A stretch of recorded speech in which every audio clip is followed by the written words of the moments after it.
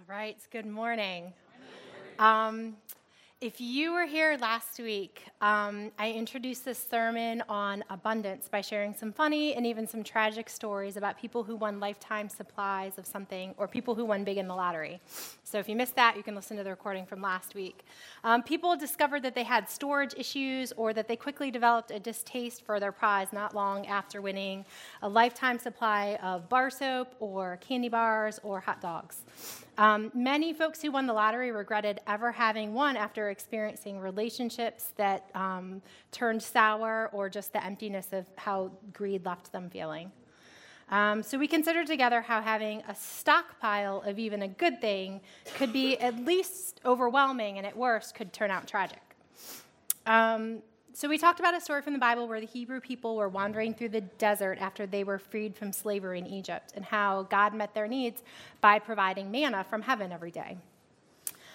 Just like that life supply time of hot dogs, which aren't you glad I reminded you one more time? You just had that disgusting thought out of your head. But just like that lifetime supply of hot dogs, the manna that God provided didn't have a great shelf life. With the exception of the day before the Sabbath, where people could gather enough for 2 days so that they could savor a day of holy rest. If they gathered more than they needed for the day, they would find when they woke up in the morning that it was smelly and wormy. So from this story, we learn that God is able and God desires to be the provider of our daily bread. And by daily bread, we don't just mean physical food or actual bread. Our daily bread is our daily enough. So it's our daily supply of whatever we need to make it through and whatever we're going to need again the next day. We don't have to be smart enough or rich enough or organized enough to stockpile in order to have our needs met. We simply have to stay expectant and connected to God, to perfect love as the source of all the things that we need. So we had all of our kids here with us last week, so the message was pretty simple, and it was framed from a place of positivity. God is the provider of our daily bread. But the reality is that I came to be standing here in front of you speaking about this today because last summer, when Brad and I first talked about my doing a sermon series, my mind went directly to thinking about the part of my life where I feel the most needy and I feel the most deficient in. I picked a topic that I was most desperate to understand and most desperate to have beating inside me like my own heart. I'm not here to talk to you about abundance because it's this area that I excel in and that I just have been living in this perfect mindset of abundance for so long that I have all the secrets to tell you. In fact, I'd actually say that my expert status is what I would identify as the exact opposite of abundance, and that is scarcity. If abundance is never-ending daily portions of enoughness, then scarcity is never enoughness. Always experiencing a shortage or always experiencing the fear of a looming shortage. Scarcity is a feeling of, I've got to get mine because there's not enough to go around. Scarcity is that hamster wheel of working and striving without ever arriving at a place of rest or enoughness. So I think I'm probably like every other person in this room and every other human who has ever lived in that there are two questions that I'm always asking myself. The first question is, will I have enough? And the second question is, am I enough? And scarcity was always answering these questions for me with a resounding no. No, you won't have enough. No, you're not enough. Now, you can adapt to that first question with any variety of nouns, and you can adapt to that second question with a whole host of different adjectives, and eventually you are going to find the one that pierces your own heart, the particular soft spot where scarcity likes to jab at you. So let me poke around a little bit. Won't that be fun? Just close your eyes and listen, and focus on how your body responds as I give some examples of the kinds of things that scarcity likes to say. There's simply not enough time for me to slow down. We'll never have enough money. I just don't have enough emotional reserve. I can't seem to muster up enough energy. I really don't have enough patience for this. There won't be enough grace for this big of a mistake. I don't have enough power to make a difference in this broken world. Or the second question, I'm not smart enough. I'm not experienced enough. I'm not beautiful enough. I'm not strong enough. I'm not thin enough. I'm not disciplined enough. I'm not a good enough mom. I'm not a good enough dad. I'm not a good enough friend. I am not a good enough housekeeper. You can open your eyes back up. Even if you live a relatively comfortable life, keep pondering, and eventually, I think you'll figure out where that voice of scarcity tells you that there isn't enough or that you are not enough. For me, I find that actually all the past evidence of day in and day out having my needs met has little to no bearing on the expectations I hold for the future. In fact, having my needs met in the past is the exact reason why I'm so sure that my good fortune and God's good grace is going to run out on me, as if I've used it up already. If you know me very well, you know that I've been the recipient of some pretty zany and amazing gifts from God, and I have a lot of wonderfully loving people in my life. And yet, every single day, I struggle with this lie of scarcity that tells me that I'm not going to have enough and that I am not enough. So there's a story that Jesus tells that I really, really love. Even when I find that I struggle with the Bible, this is a story that keeps pulling me back in. And I think the story does a really good job of answering these two questions and telling us something about who God is. It's a story that's sometimes called the lost son or the prodigal son. I've also heard the story referred to as the prodigal father, and we'll get to that. But for our purposes for this week and next, we're going to call it the story of the two brothers. Because I think that what we observe about these two brothers and what their loving father does for them and says to them helps us to answer those two questions and answer them abundantly. Will I have enough, and am I enough? So we'll get to the older brother next week, but today let's start, and we're going to read about the younger brother, and this comes from the book of Luke, chapter 15 in the Bible, starting with verse 11. Jesus continued, "There was a man who had 2 sons. The younger one said to his father, 'Father, give me my share of the estate.' So he divided his property between them. Not long after that, the younger son got together all that he had, set off for a distant country, and there squandered his wealth in wild living. After he had spent everything, there was a severe famine in that whole country, and he began to be in need. So he went and hired himself to a citizen of that country, who sent him to his fields to feed pigs. He longed to fill his stomach with the pods that the pigs were eating, but no one gave him anything. When he came to his senses, he said, 'How many of my father's hired servants have food to spare, and here I am starving to death? I will set out and go back to my father, and I'll say to him, Father, I've sinned against heaven and against you. I'm no longer worthy to be called your son, but make me like one of your hired servants.' So he got up and went to his father. But while he was still a long way off, his father saw him and was filled with compassion for him. He ran to his son, threw his arms around him, and kissed him. The son said to the father, 'Father, I've sinned against heaven and against you. I'm no longer worthy to be called your son.' But the father said to his servants, 'Quick, bring the best robe and put it on him. Put a ring on his finger and sandals on his feet. Bring the fattened calf and kill it. Let's have a feast and celebrate. For this son of mine was dead and is alive again. He was lost and is found.' So they began to celebrate."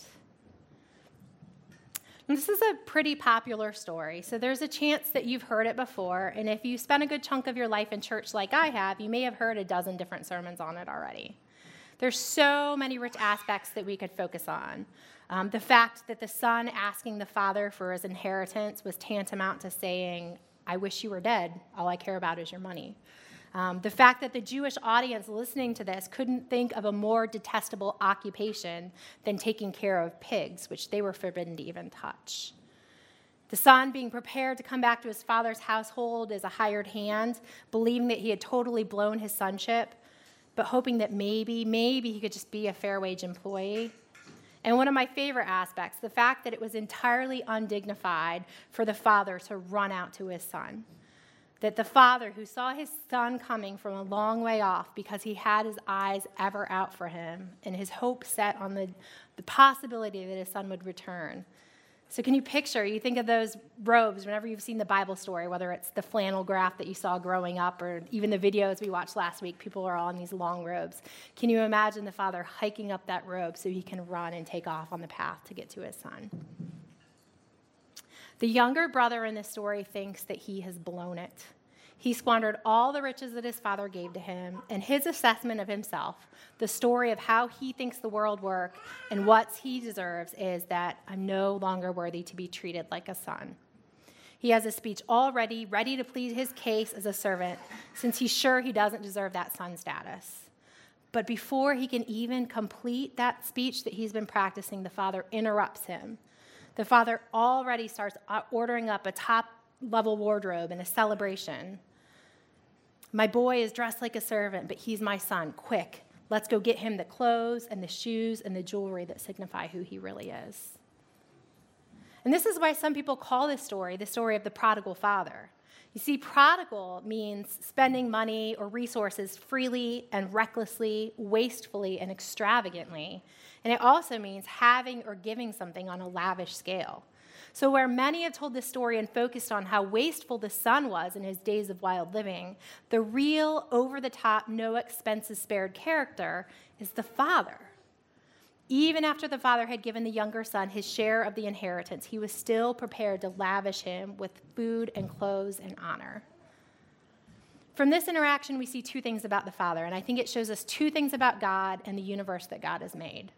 First, the father is not interested in his son's plans to earn his place, which I think tells us that God is not interested in our striving.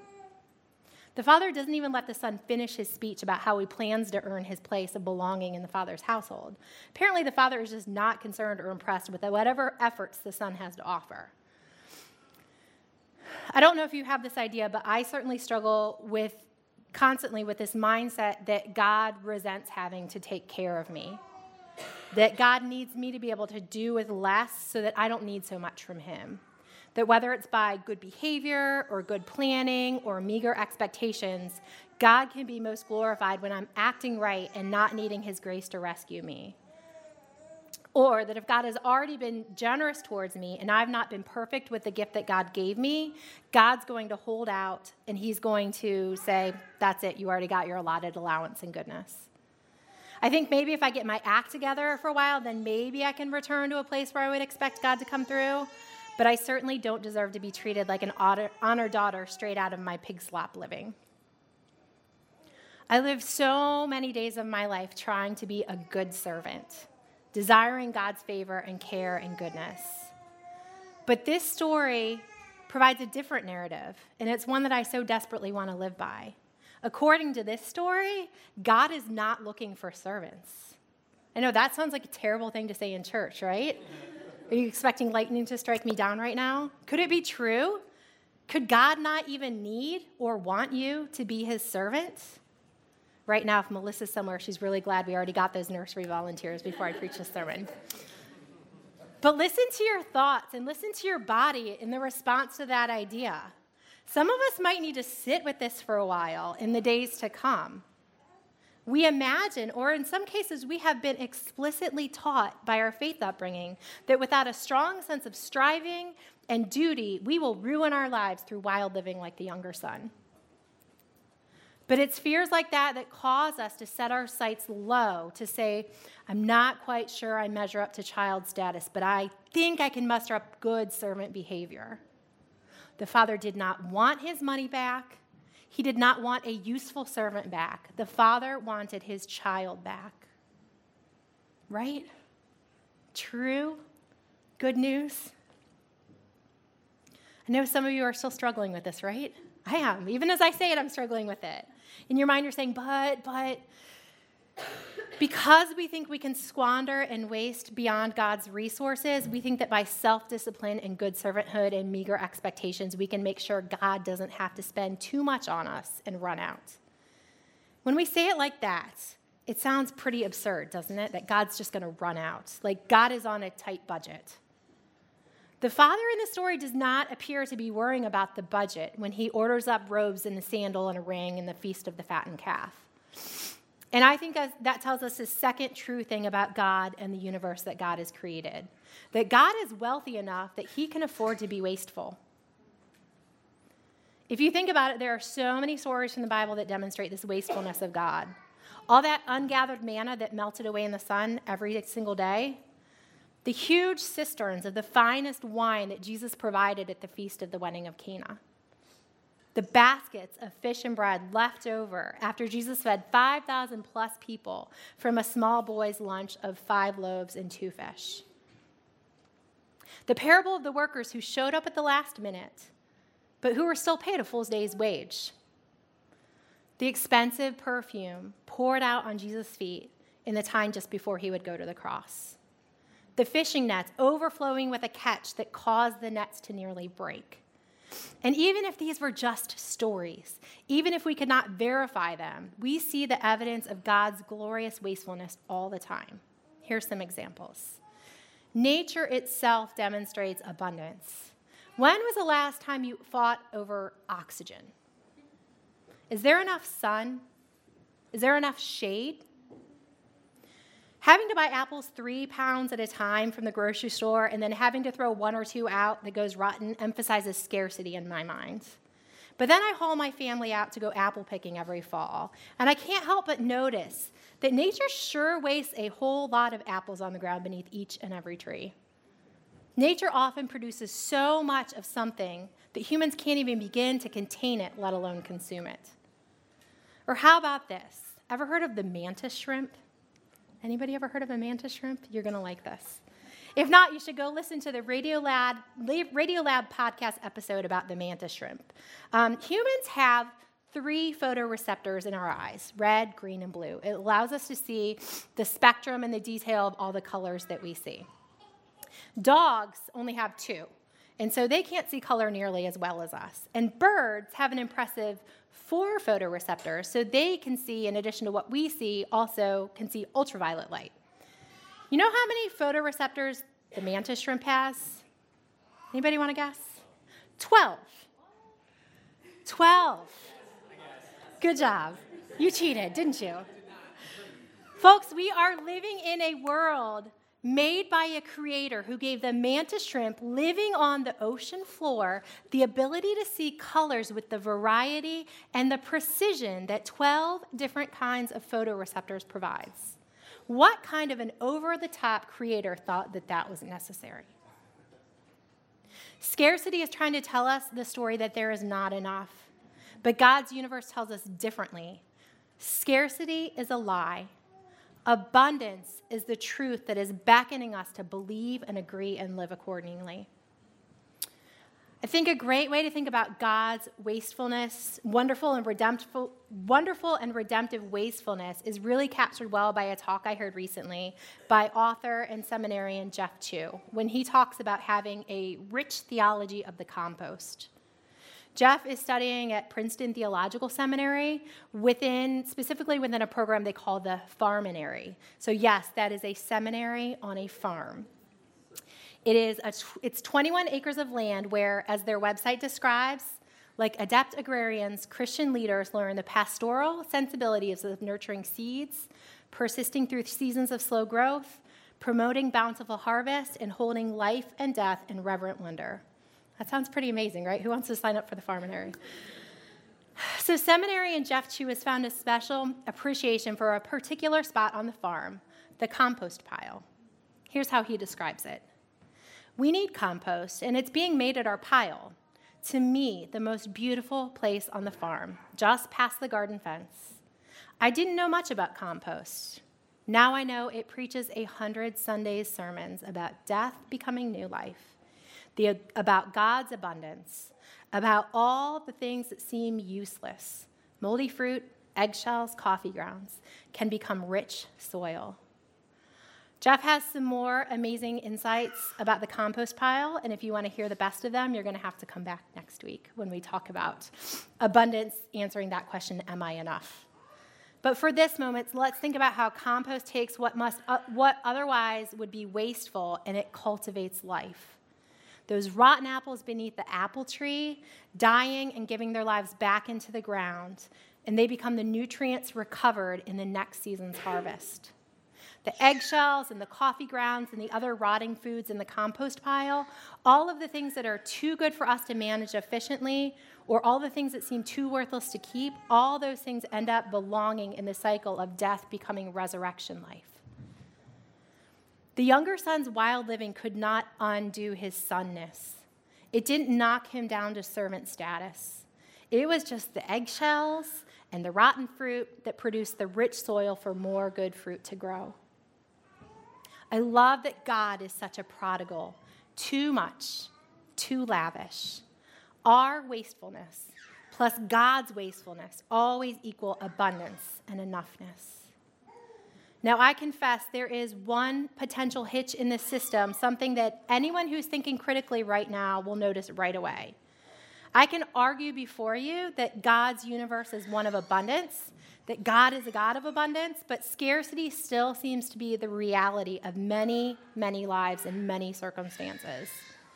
You know this to be true because you know people that are living in this world, people living in this neighborhood, people in reach of my voice right now who are suffering and struggling because of absolute, undeniable lack of enough. These are people who don't have enough food or people who do not have clean water. They're people who do not have a loving family or do not have healing for a disease.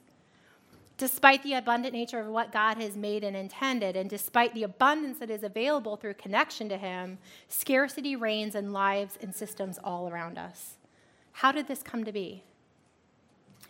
Richard Rohr, an author and Franciscan priest, says this: America's unhealthy economics and politics persist because we largely operate out of a worldview of scarcity, which leads to actual scarcity. There's not enough land, healthcare, water, money, and housing for us all, and there are never enough guns to keep us safe. Let me repeat the key phrase there. We largely operate out of a worldview of scarcity, which leads to actual scarcity. God created this abundant universe, and God offers God's self to us daily as a source of enoughness. And yet, because we fear that there won't be enough, we hoard and we judge and we consume and we stockpile actual scarcity into existence. The fear of there not being enough creates not enough. Do you know what the beauty and the good news of that is? It means that just as we have the power to materialize scarcity out of our fear, we have the power to trust in God's abundance and materialize it into real life abundance. Now, before I start sounding like a name it and claim it prosperity preacher on TV asking to send that love offering in, let me explain. I'm not suggesting that we just wish abundance into existing through positive thoughts and words. I'm suggesting that our attitudes of either believing that God is wealthy enough to be generous through us will start to open us up to experiencing God's abundance in our own lives and in the lives of the people around us. Think about it this way. We have a planet that has an abundance of water. Agreed? 2/3 of our planet, right, covered by water?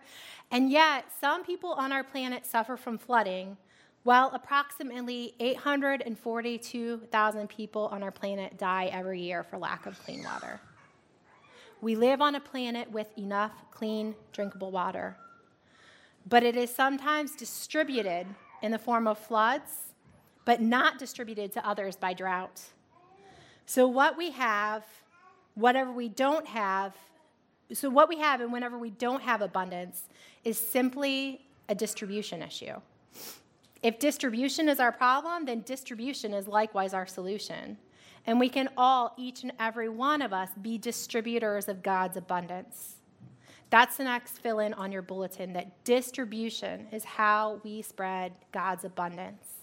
In giving and in receiving, we open up a flow. You can think of scarcity as being sort of like a blockage, but abundance flows and allows God's unlimited goodness to flow freely. Through the story of manna and through the story of the prodigal father's lavish care of his son, we know that God desires to provide enough. We know that love's way is not for humans to stockpile to secure their future, but instead to come open-handed each day, ready to receive our enoughness for the day. So I want to challenge you to think about the area where you feel lack of enoughness. Maybe think of an area of your life where you already have used up God's favor, you think. Believe me when I say and act as if it's true that God in God's abundance does not need you to act as a servant, but desires for you to be cared for as his beloved child. Imagine what you might do or feel if you really believed in God's abundance rather than scarcity in that part of your life. If you think you don't have enough time to rest, maybe take a nap. If you think you never have enough money, maybe you find a way this week to give a gift or make a donation to a worthy cause. If accepting help from someone makes you feel powerless and indebted in a way that you worry you can't repay, maybe you just simply receive. So just do that thing. Do that as if action, as if abundance is true and real and enough, and see what comes of it. And send me an email this week and tell me what happens. And come back next week to hear more, and it might be one of your stories that we're sharing next week. Let's pray together. Lavish, over the top, abundance-producing God, we love you, and we are so thankful you are how you are. We're so thankful that you continue to be that way, even when we're not aware and we are not taking advantage of how good and wonderful and generous you are.